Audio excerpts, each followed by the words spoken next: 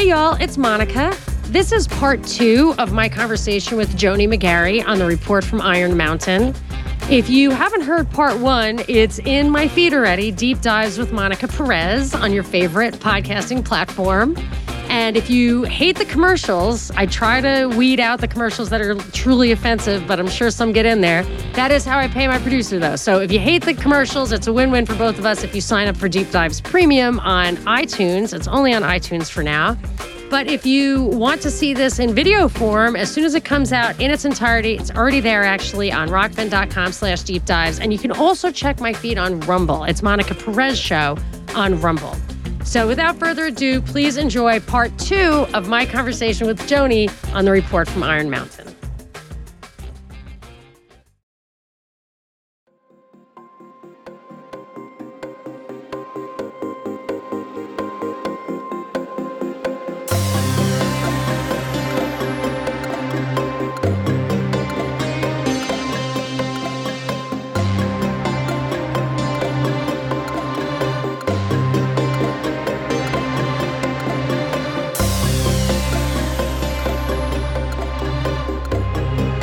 Well, I think it's easier to rule a population that's at each other's throats. You know, and they also, it's like this societal stability. They don't, like when they say stability is the assumption is it's a desire of either war or peace. And that's just not true. They don't want stability. War is instability, right? It is. War is instability. It's instability at home. It's instability abroad. And I think it's just so much easier to keep people in line if you're at each other's throats and you're not looking up. Right, but it's the stability of the hierarchy. And that reminds me of the book Conjuring Hitler I've mentioned a few times, where according to Guido Preparata, if I read it correctly, he was saying that the British saw all the unrest in Germany and were looking for somebody who was going to kind of emerge as a powerful person who they could support, that would destroy German society, but not destroy the financial system. And so when they talk about stability, they don't necessarily mean social stability. I think they're just talking about hierarchical maintenance. I think that's clear over and over again. But that's not what they say, but that's what they mean. You're right. Yeah, but it's obvious that's what they mean because they talk about destabilizing things constantly. Every single one of these things is fundamentally destabilizing. It just doesn't necessarily topple the top, like because it fits into the same scaffolding that's keeping them afloat. Right. And if you just see, like I keep wanting to say, well, just do it slowly, dismantle it slowly, and society is self-ordering. Something will emerge organically, and that's the one thing they cannot have. Well, I hope that could happen, but when I was reading this, I was thinking about how if you were going to move toward a one world government, which is the stated goal, if you were to, everybody wants peace, let's eliminate war, so let's eliminate borders, let's have a one world government. This would be the game plan to do that, right? There would be so many things in this that would lead toward that, I think.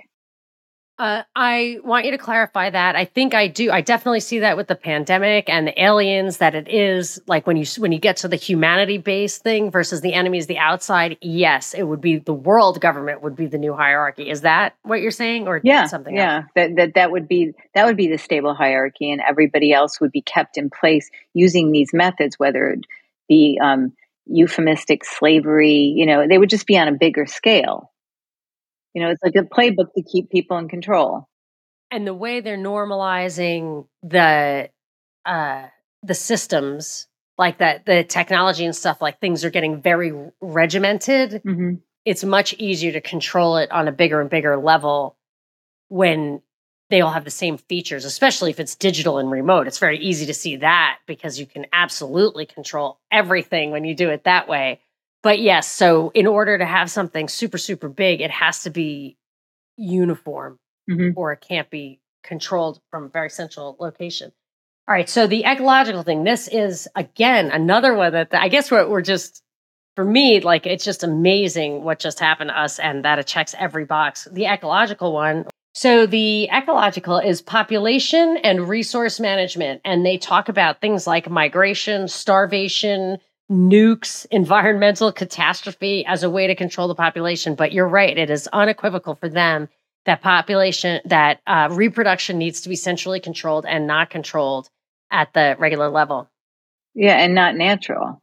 So, and that also goes like, and that's kind of happening now, like the sort of getting us used to the fact that, women don't have babies, people with uteruses have babies, that men can breastfeed, and that a family or a mother, and it's like, breastfeeding's unnatural, or, like all these crazy ideas. Oh, yeah. Right. And that is one of the premises of Brave New World, right? That this mother comes on the scene with her child, and everyone's like, oh, it's a mother, because they don't have mothers anymore. They don't have them. Yeah. Right. It's disgusting. And so, yeah, that was very interesting. And also just destroying the world, destroying the planet to keep people in line. And you made the point of like that they're saying in this thing, true or false, that they're already underway with something that would just sterilize everybody and then require an antidote. And I would say I can give you 2 examples of that. One is taking reproductive age women out of the home by like I've witnessed personally people going for jobs who were literally turned down because there had to be women in that spot. So they're like, we can't give you this job because we have to put a woman in this job. Right.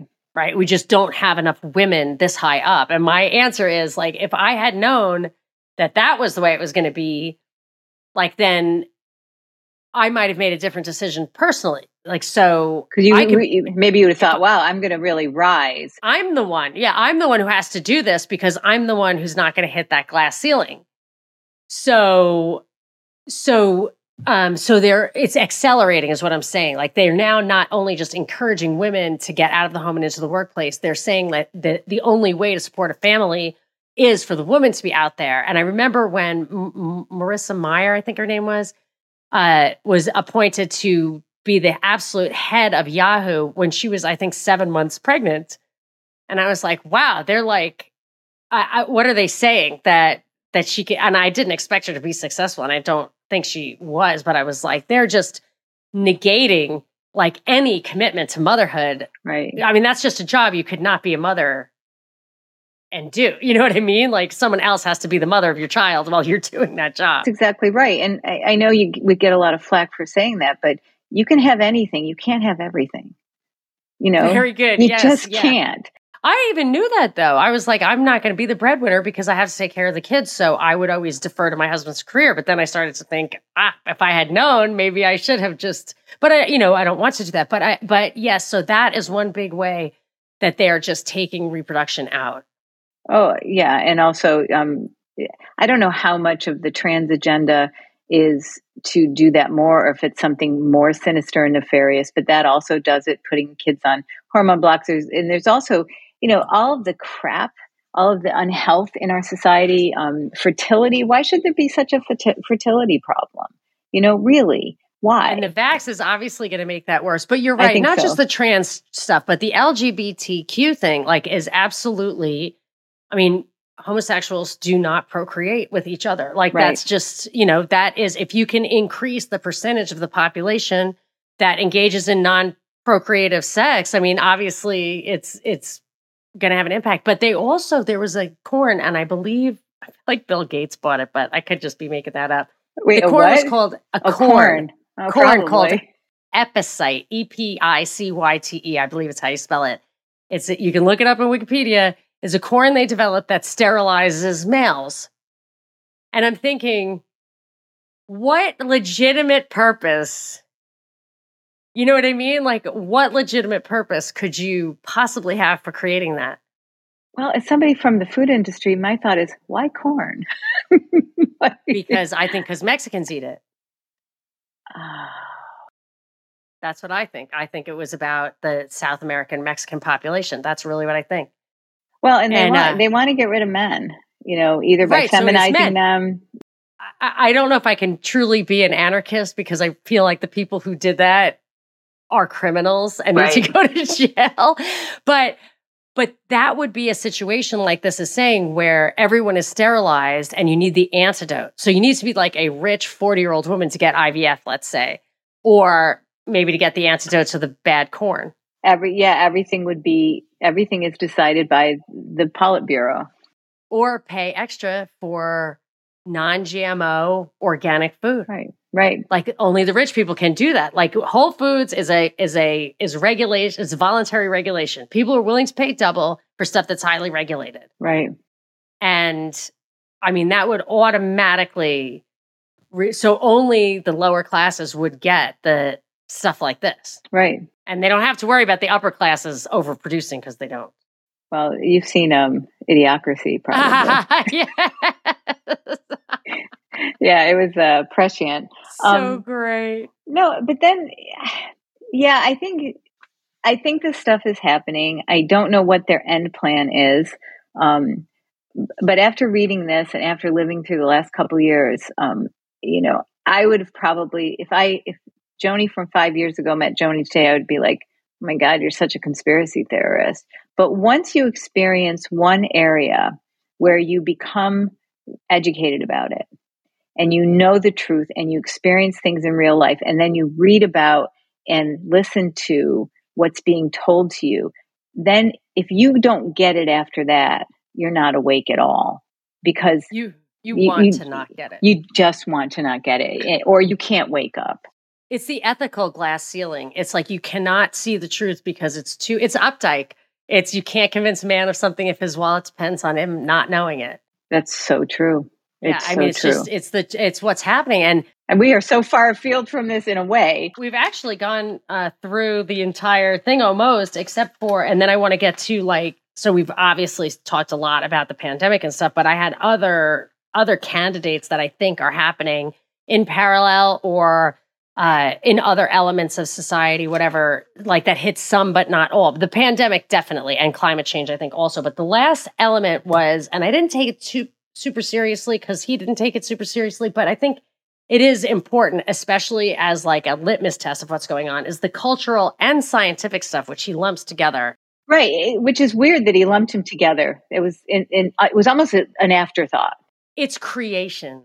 It's creation. It's science creation, and they don't need it. That's not necessary. I actually think they want to not have that. Well, they don't, and I think part of the reason people don't want creatives and they don't want us to create and bring to the world is because it's a uniquely human experience to create.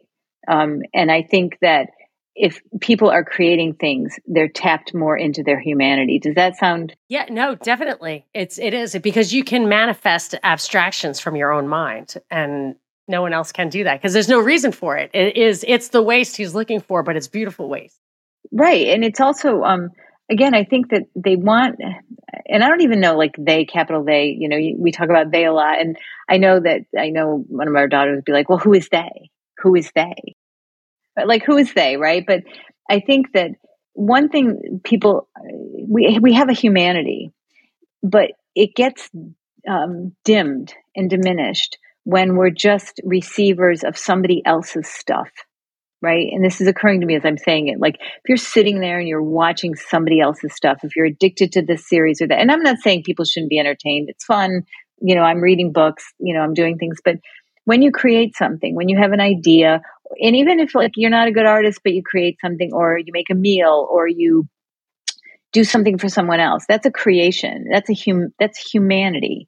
And I think that locking people down, dumbing them down with bad food, shooting them up with pharmaceuticals, giving them a constant diet of bad entertainment, that is diminishing your human impulse. Is that too dramatic? No, not at all. And as a matter of fact, I used to catch glimpses of what I did not know what it was, but I used to really like to make, a good spreadsheet. I really enjoyed that. I liked math, but it was nothing compared to. Is very yeah, I mean, when it really hums, like you're the shit. But I remember the radio show. So I was kind of just accidentally got this radio show, just talking to some a person who's one of my very best friends now, but I just met her randomly, and she just, we had a conversation like you and I are having right now, and she just thought it was great. And so then I got this radio show, and all of a sudden I had that experience of being proud of something I created. But actually, even more, what I got more out of was I did a blog. So I would sometimes just write these articles, and it would take me, somebody's like, oh, give me an article a day. You can contribute to my blog. An article a day? I was like, it takes me like 8 hours to write. What? Are you kidding? He's just like, that thing about the driverless trucks. And I was like, it was a work of art. Right. It was carefully crafted. Yes, I was like, there is not a single like word that you're going to stumble over in that article, and it completely, it's as concise as I just loved it. I had so much pride of. I would read it myself. I would read it like 2 or 3 times, and it was dumb stuff, like literally driverless trucks. And I got so much pleasure out of it, and then. The evil machine ate my WordPress site, and I never blogged again. Like it just took that, it took it out, it took it away from me. It's my own fault. Like you can whatever. I'm not complaining. But it is not your own fault. Right. But I could triumph. But I did have that experience of a creation, and there's just nothing like it. And even this house. I got this old house, and I'm fixing it up, and it's almost finished. And like when things go wrong, like makes me sick. And when things go right, I have such absolute total joy. And it definitely has an experience of nesting. Like my husband does not understand what I'm doing here, like why I take it so seriously. And I was super in like a crisis because I thought I was too materialistic, that I cared too much about it. And I don't think so, because I'm really not that materialistic. There's something about creation and achievement and stuff that's like really important and made of stone. Like It's got, you want. It's true. And I think there's a difference between the joy of ownership versus materialism. Like, you own this house, or you're on your way to owning the house. And you care more about something that's yours. It's like it goes to the tragedy of the commons, right? So, when you have your child, when you have when you create something, you care about it. You're bringing something forth. And I think I think it's a thing that we've gotten so far away from as a society. And that's funny because that's the exact analogy that gal used for the show. Like, and same thing with my house. People are like, why don't you just get somebody to help you? And I'm like, because I don't want somebody to help me. I want to make it just right for us. And no one's going to know that. But she used to say about the radio show, she would say, like, no one can tell you, because you have to think of it as your baby. Like, it's your baby, and you have to deliver that baby, and you're going to raise that baby, and it's your baby, and you have responsibility for it. And yes, it's exactly like that. And but it's something that I, as a little mathematon, I really never had that experience. And it's a great one. It's so expansive. Like, so it's, before I said it's beautiful waste. It's really not waste. It just taps into a different dimension. Yes. That they don't recognize here. What do you mean they don't recognize here? This report from Iron Mountain does not recognize that we have souls at all, that humanity is special in any way. And that's why I think that's also the drive behind the you will own nothing. And it's not just because they don't want you to accumulate generational wealth or build wealth or any of those things that are so important to human experiences. And I'm not talking like big wealth. I'm just saying anything. I think part of the reason they want to do that is to take away the joy of something that's your own. Like if your baby's coming out of a test tube, and I'm not talking about IVF or people that do that. If you just random, like that's how babies are born and they're raised somewhere else, that joy's gone. Like, so, and that's just so it seems really abstract, but I think it's important. I mean, they took away church. Like you talked about the sacraments, they were gone during the pandemic for many people. Oh my gosh. You must have heard that. Like I cried. I did not mean, I don't even consider myself religious. Literally, it's very hard for me to like totally absorb, accept all this stuff. But I was really upset when they took the sacraments away. But I also think that the welfare state, that the primary purpose of the welfare state is to rob us of the ability of being a human community. Yeah. And it also takes away people's dignity. Yeah. Of trying to help people. It's very racist. I think it's we should have to help each other, and we want to. Like when in Connecticut, all the wives and stuff of the bankers I used to work for, they spent all of their time fundraising. Right. Now, it was for art and opera, and sometimes it was for poor kids and sick kids and stuff. It was for just a variety of things. They got their social status from service and generosity. And people would make fun of them for it because they were wearing Chanel suits. And I'm like, this is how society should be. Gentlemen scholars and artists and these women. Well, and those women are able to do it because they have big earning husbands. And that's why they're able to do it, or they choose to do it because they don't have to make a living. But I will go further and say that the women's movement, and I know if any of my friends listen to this, they're going to be like, you're such a traitor. The women's movement started to destroy that kind of level of community, because in a community, we have a homeless problem, and it's multifactorial, and there are a lot of reasons for it. We have a lot of problems in communities, but one of the reasons we have those problems is because women are now not available and not interested in, or not encouraged to. And now I shouldn't say, I guess it is women. I guess I'll be sexist, but the stay-at-home spouse who is raising the family, those were the people who did those things. Through your church, through your club, you put luncheons on for people. You raised money for the hospital. You went in and you were a candy striper. You cared for the sick. You did those things. People don't do that anymore. And who does it? The government does it. Of course. And that is the purpose. But I will say, part of the homeless thing and part of that lack of community is society is too big. And if our central units are too big, and part of that, like Pasadena which is basically where I'm living, close to Pasadena, they had a huge problem. They were pretty conservative. I think it's where Right to Life was back in the 60s. Like, it was kind of like Orange County, I think. Yeah, it's community. Really, that's why we moved here. We went to the Rose Bowl once, and so I was like, this is nice. And so we're moving to LA, let's move there, not realizing it's like expensive. Right. You would the think Rose if it's Parade not near the beach. Cool, yeah, it's super beautiful. But they did a lot of busing back in the day. And so our school, the place that we moved to send our kids, we couldn't send our kids to the school because it had deteriorated so much. But we knew old timers there who said it was great. Like the Little League Park, whatever, the baseball park was across from the school, and everybody was on the same teams and everything. And once they bussed kids from other places in, from like the poor sides, it wasn't so bad for the rich people who lived there because they all went to like the church schools or whatever.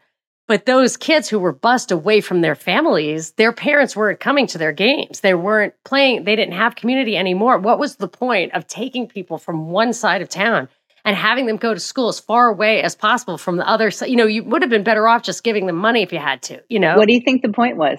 I think that was the point, and boy, did it work. These kids were then taking, when I was witnessing it, they were taking city buses to school, and I just was like, they're totally disconnected from their families. Whereas, I was a stay-at-home mom. I could run around after my kids, and we all did do the same. But that noblesse oblige that the investment bankers, wives, whatever. I mean, it's a social standard, and it may be inherent. It may be some were religious, some weren't, but that's a social pressure. And yes, it's because the husbands had the money to do it. However, they felt they had to give some back. Right. And again, my point on that they had the money to do it wasn't a slam. I don't hate the rich. I was just saying that in itself is an example of the self-ordering of society that this document will not allow. Well, and it's not just this document anymore. It's the working plan of our city government doesn't allow. Like, nobody allows things to cohesively take care of themselves. They don't want that, because that means a thinking, connected population that is obligated to each other primarily, and not upward. Yes. And so the art thing, they were saying it would be devoid without war. It would be just meaningless, devoid abstractions. Right. But I will say, when you listen to rap and stuff, gangster rap, that's war. Like, they have not, I think that's evidence that they continue to use war as the basis of society. They did say that science, and I would say science is still driven by war. Like, defense is the mother of tech. But also the pandemic, it really solves that. It keeps that science going. Well, and the pandemic was a defense operation. The pandemic response in the U.S. was run out of the Department of Defense. Oh, yes. That was that little Trump thing. Like, isn't that weird? In January of 2020, like they all went to a room and, it was kind of even before the pandemic. And then they kind of like came up with this plan. Remember that? It was so bizarre. Yeah. Because it didn't get a lot of press and I didn't even really focus on it that much. But yeah, they were planning the next 2 years in the war room. That's true. So what else? What other phenomena do you think fall into the category of replacing some of the stuff that war does in economic, social, anything, whatever it is? Well, the global warming threat, the ginning up of pollution, either figuratively or in this talk, they were talking about literally how much poisoning of the environment would we have to actually do to create a credible threat? Like that's how it read to me. So I think they're using that in a way, and I'm not saying we shouldn't be good stewards of the earth. I think we should. But it's being used as a way to funnel us into more control, clearly. Yes. And just like creating pathos, like as the enemy, like drugs and whatever, domestic terrorism, they're creating the negative for the enemy. The climate change thing, they said we could just stop our pollution mitigation efforts and things would get really unwieldy quickly. Mm-hmm. But what they did was they switched the definition of pollution to an illusion, like CO2 of all the things that we're dumping into the atmosphere and into the earth. CO2 is the building block of life. Like that is what the plants, so they actually did not identify any genuine pollutants. Except CO2. Weaponized a thing that's good. And now they have that enemy. It's everywhere. It's insurmountable. The more it's almost like intentional iatrogenic, like, the cure causes the disease. The more you reduce CO2, the fewer trees you have and the less natural cleansing occurs. And so I just thought that was very clever. Very clever little approach. Well, they are very clever and people are very uncurious. And they aren't going to see it. They just follow the propaganda, which they don't talk about. See, that would have been an interesting. Yeah, they didn't talk about propaganda. I mean, indirectly they do. They talk about the creation of like an enemy that's credible, but they didn't talk at all about the media. They didn't talk about the messaging. They didn't talk about the marketing. And I'm just not realizing none of that made it into the plan. I think they assumed they could make it work. But the aliens, it felt too far-fetched. Which is funny because now they're doing the whole alien thing. I guess we've dumbed us down enough for that. So yeah, climate change, I totally agree with you there. Yeah, like just other thing that struck me, establishing the antisocial as a form of an alternative enemy. And I just thought, well, the unvaccinated. Yes, and I think this was a practice terrorists. Run. And which terrorists? Domestic terrorists are the same as like the unvaxxed, like they're whatever, however you said it. You just said a phrase that I thought was perfect, like the sociological enemy. Oh, it wasn't my phrase. It was from there. Establishing the antisocial as a form of alternative enemy. And, so you could say that MAGA. So somebody who wouldn't roll up their sleeve is antisocial. Somebody who said, wow. I'm not on board with this Biden presidency. It didn't smell right to me. I have questions about the election. You're antisocial. Yeah. And it's... You don't have to be wrong. That's interesting. You don't have to be wrong. I mean, if you support school choice, if you go to school board meeting and you don't want certain like filthy books in the community. Yeah. I mean, I can't even believe I'm this person. I mean, I used to be so different. Me too. The books are shocking. It's shocking. They are shocking. You can't turn a blind eye. No. And so there's just so much. And I think they've weaponized, like, what is a domestic terrorist? Is it a person who's a citizen that deserves no due process? Because that's right. That's, what it will be. But to the book thing, I believe they made them shocking so that you and I had to take a side. And now we're the enemy. Right. I think I've heard you say that before, and I think that's really true. And it's so hard not to fall into that trap. And I see people doing it on Twitter all the time. They'll post something, it's so outrageous, and then you go like, well, it's not really what it is, but it gets ginned up and posted, and then they collect all our data. Yes.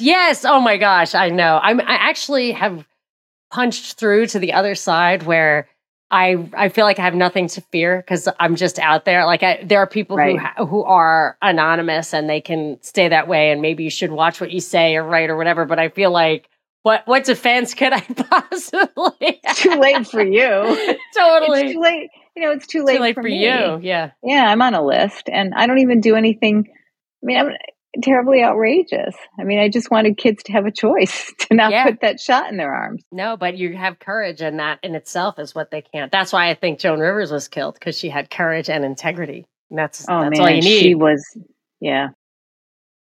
So I had a few more. I have also foreign terrorism, I think, was something like radical Islamic terrorism that they were already working on at the time.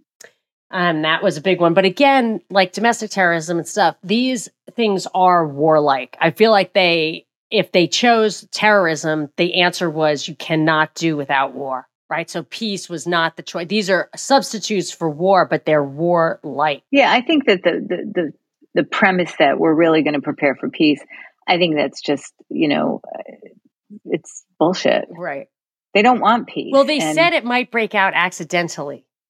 Right. Yes. They were worried about in case it breaks out and ruins the world. And look, like when Putin took over Russia, I believe he asked to join NATO. Like that's a rumor that he floated recently. And even if he didn't, I consider he wanted to be treated like a European country. Yeah. And, I'm not saying none of these people are good people, but he wanted in, and they're like, I'm sorry, we need an enemy. Yep. And now look at what we're doing. Yeah. And we're sacrificing all of the Ukrainians for it. And everybody who flies that stupid flag thinking, that's I can't ignorance. Even. That's ignorance. But watch the morning news. I know, but if you looked back, anyway, I used to cover it on my show in 2013 and 2014, and all of those shows have been erased. But I still have all my blog posts where I had all the references of what was going on there. It was undeniable what was happening then. But I really feel like as you see the Rand Corporation documents and other things over the years that like demonize Russia, and then you read this where they need an enemy, they must have war. They must have hot war, cold war, they have to have it. And then I start to think somebody like China, which was brought into the fold by the Rockefellers in the 70s from, like Corbett Report thing and other sources. I could see just as easily, maybe Putin, maybe not Putin, but certainly China, because they were completely in on Event 201, although I didn't see any Russians at the table, completely in on it. If you made a presentation like this to them and say, so we have to have a war, you guys good with that? And be like, sure, Yeah, I mean, what's in it for us? Good, okay. Yes, right. We've all got our bunkers, little Dr. Strangelove around the same time. Yeah, and I'll tell you, the loss of innocence and to have to live looking at everything like this. I mean, I'm glad, but it's a loss. It's bad, and they know that. That's why. Yeah, I think it's part of like there is we all are feeling a general malaise. We know something's bad. We know something's wrong, and even if you're not awake, you know it. Anyway, and it doesn't have to be that way, because when I think about the 80s, I was a kid, and when Reagan was president, and I only now look back and see like the debt. Like the debt is literally could be on a log scale, like the amount of debt. So I looked at that. So I look back and I think the whole 80s thing was an illusion. It was an illusion of joy and peace and hope. And it was so much fun. And it was so real. Good. It was an illusion that it manifested itself. It became real. And now we have the same kind of debt situation, the same kind of exponential growth in debt, but the atmosphere is malignant. And it doesn't have to be. They're doing that. After reading this, I'm like, they're just doing it. They're deciding. No, I agree with you. And I think I just think about New York in the late 80s and early 90s. And now my son has just moved to New York. And it's deliberate. I mean, New York's going to be San Francisco in not too distant future. And it doesn't, I agree, it doesn't have to be this way, but it is. No, and they are going to transform. What else? Did you have other? Yeah, there was a review, just to the general thought about like how we think about government. There was a review that I read in the Massachusetts Review of this book that was contemporary with it. It was 1968. And the guy said, for a while, reviewers and reporters wondered whether this book could really be the work of an official commission. After all, we live in a time when we think nothing can be too outrageous for government to do or imagine doing. This is 1968. Wow. And then he goes on to say, our rulers have, to assist them, the greatest horde of intellectual sophisticates in human history. Countless professors of all disciplines are panting to have their skills and insight used by government, preferably in confidential or even secret ways. The academy is not good enough for them. The world of affairs is so tempting, so challenging, so inexhaustibly and multifariously lucrative. Wow. So I just thought that was 68. 68, and it disabuses you with the notion that things are so different now. I know my father used to warn me about this stuff, and I think he would be shocked. He would be shocked at the capitulation during lockdown, and I 100% think that's because there was a Republican in office. That if it had been a Democrat, the Republicans would have risen up. The people. You would have had a march on Washington like you've never seen before if Hillary signed emergency orders that empowered governors to lock down states. Oh, Trump was right where he needed to be. That's what I think. Because I went on all the Obamacare rallies. So I wrote to all those people who organized them. You mean in support of it? I wasn't young Joni. I was young Monica. So I went, and it was like Glenn Beck, it was Freedom Works, it was like a lot of people were there, and I just, I have no status, I don't know anybody there, but I would like tweet at them, hey, can we go march on Washington again, and they're like, the word is that you're supposed to stick to your state, like go to your governor, and I'm like, but we need to, we need a show of force, and I kept saying, let's do July 4th, 2020, I was like, and they're like, what are you marching against? I was like, I don't know, authorizing all of this from downtown. I don't know.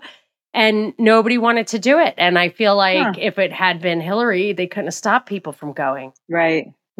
That's really interesting. No, I think that people are so blinded by what side, what wing of the bird, as you said, is in office. Right. So there were a few others I thought were interesting and that they mentioned, or like I got the idea from it.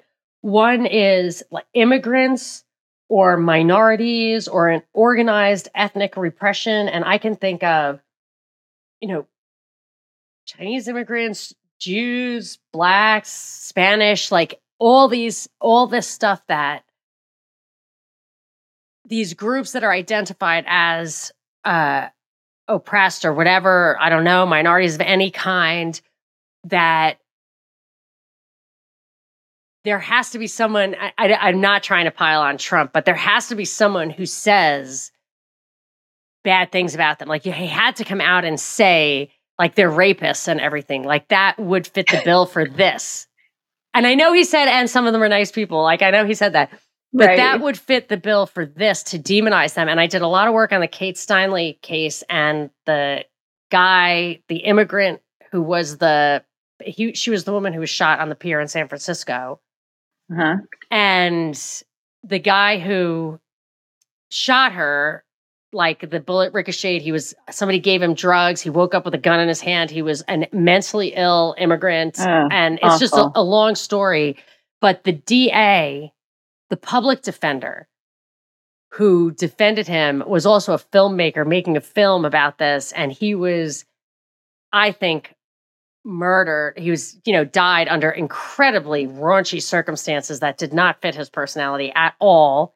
And I just think he was murdered for like that whole thing. But it launched Trump's campaign, and it launched because they were able to, like, immigrant to vilify backlash. Yes, the immigrants. Yeah. So I feel like that's not the first time that's happened. No, but I feel like if you're going to use it as like a really widespread movement, as that like element in society that's big and bad that can get cohesiveness. So I always say Trump brought identity politics to the right. So that's what they want, right? They want the whole, or like the money people or the majority or half of the people or whatever to have an enemy. And it could be internal or external as long as the government's in charge of solving the problem. So you got a wall, you got whatever. I'm just riffing. I'm not like, I'm not sure I've got it fully clear, but I feel like the immigrant fits the bill of like the quote in this book, organized ethnic repression. On the other hand, globalists also do it.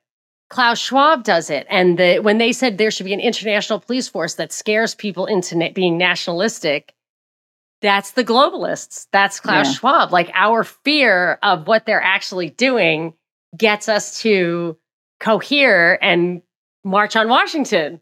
Right, because we want to maintain our nation state. Yeah.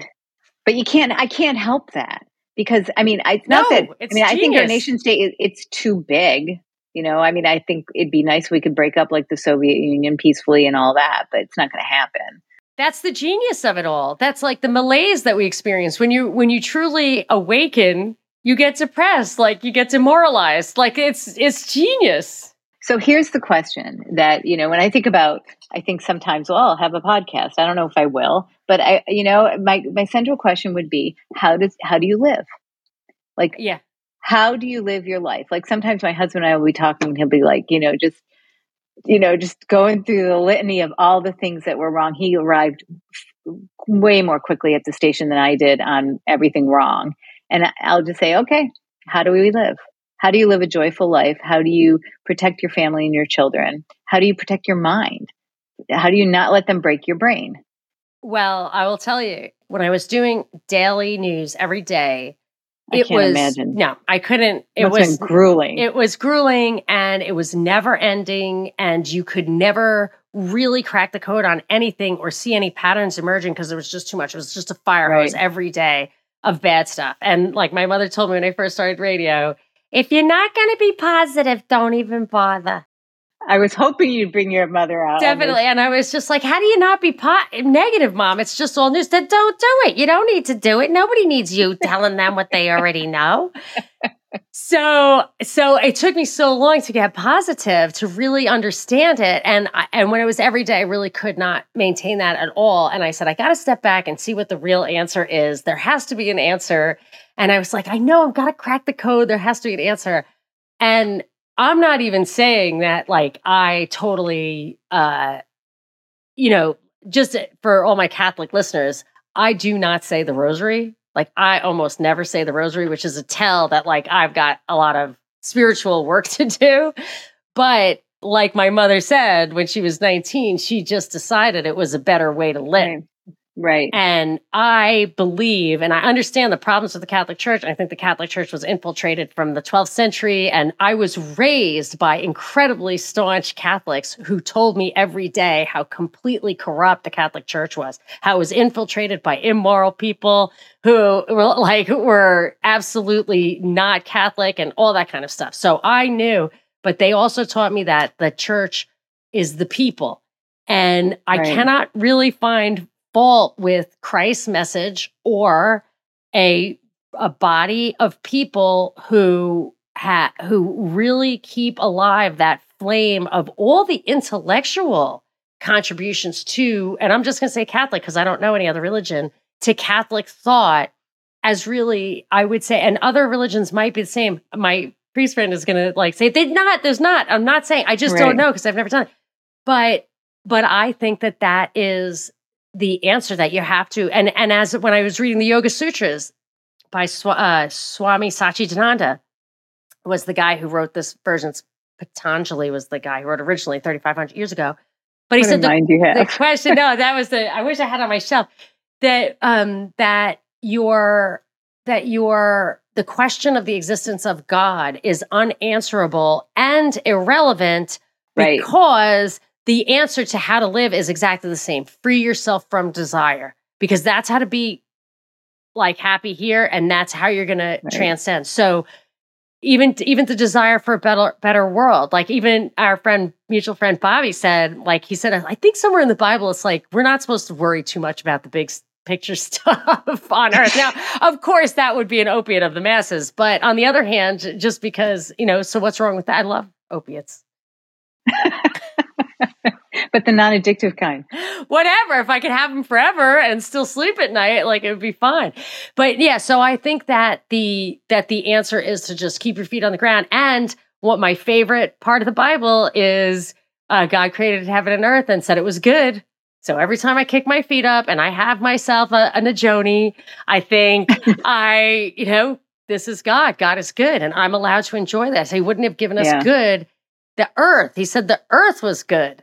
Like we are meant to enjoy it. And it would be actually, I think, a sin not to not. And it's the Prince of Lies. Like he's got the darkness just as a blanket over us. And if we allow that, I mean, we should be awake because we need discernment for when the Antichrist comes. But other than that, like you have to stay awake. And I think you absolutely have to have your cocktails or your hugs or whatever it is with the people you love. And I think it's relationships and stuff are most important. I mean, not to get philosophical, but that's honestly my answer. And that keeps me happy because the people I love are happy and healthy, but they are really trying to hit that. Oh, they're very much trying to hit that. And that's why I think gathering in person, loving your family. I mean, I'm 100% with you. I wasn't raised Catholic, but, I've been on a search for sure. I have a conclusion here is that my takeaway from this whole thing was that only fear and danger will keep the structure intact. And another takeaway, which from the beginning of the book, was that the whole thing was quite Marxist, that the whole structure of society relies on war and repression. Yeah. And I love it, only fear and danger. I mean, think about the difference of that versus peace and prosperity. Yeah. And Jesus's message and are the lilies of the field. Why not? I think that was in the gospel recently. Like, what are you worried about? So I think any libertarian would see this and just say, like, all you have to do is as Ron Paul said, just stop. Like, how are we supposed to end the war in the Middle East? He said, just come home. Right. I know. And people will tell you a million reasons why you can't do it. Yeah. But it's always the assumption that they will not speak is that because the hierarchy that I have attained a position in will change. Right. And that's what this is all about. But it was really a shock. But it was so easy to read. You read it twice. I read it in one day recently, but I definitely read it twice back in the day. It's well worth reading, and I'll attach the PDF. Oh, I think it's very much well worth reading. And it also reframes where you think you are. Mm-hmm. It actually felt it was kind of liberating because it's like, A, I'm not going to change anything, but B, I don't really have to spend my life trying to crack the code on the true nature of power on Earth and in the universe. I got the universe. I landed where I want to on the universe question, and on Earth, these jerks are doing this stuff, and and they're obviously always going to do it. Right? They're always going to do it. Yeah, unless tech outpaces them, and that's another hopeful thing I got out of it. Is that I think this was a problem of tech, that tech would liberate the people. And so I think that most of their strategy is to withhold tech from us. I think that's withhold advancements because it would just be too equalizing. Right. And they only want us to have the tech that enslaves us to them. Right. So they funnel it all into the war state, and big tech came out of the war state. So I feel like if they lose control, maybe that's the race for AI, is to make sure they never lose control. But again, that Kaczynski book, he says in there, they might, now he's out of it because they didn't even let him read newspapers or anything, or like USA Today. Well, he's also dead now. Yes, right. But he did say that that they could lose control of the tech. And for the first time ever, I kind of believe it just because of how scared this thing sounded. Although I agree with you. I don't think it's like what it is, what you see is what you get here, but I think it's enough. Yeah, I mean, it could be a facsimile of what it was, right? Yes. A representation of what it was. But it was great to read it, and I so enjoyed hearing all your thoughts on it. And I always love talking to you. It is such a pleasure. Did we miss anything from your observations? Well, there was one passage that I just burst out laughing. It was talking about the societal parts of war, just to add it at the end. War is a general social release. The psychological function enables, it says, it's a psychological function serving the same purpose for a society as do the holiday, the celebration, and the orgy for the individual. As you do. So this is Dr. Strangelove. These guys. Or we can have some people over for Christmas and an orgy. I don't know.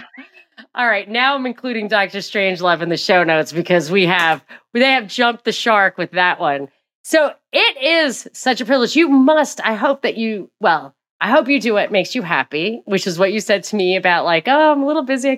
Don't know if I can keep the podcast going. You're like, do it if it makes you happy. Not do what thou wilt, but do what you wish to do. Do what's right. Yes, do what you think is right. So I hope that's where you come around. I think it'd be fantastic at it. But doing a podcast? Yeah, or at least we can do it together. Yeah, I think it'd be fun. So let's pick another topic, and when we get around to it, and do it again soon. Would love to. Thank you so much, Monica.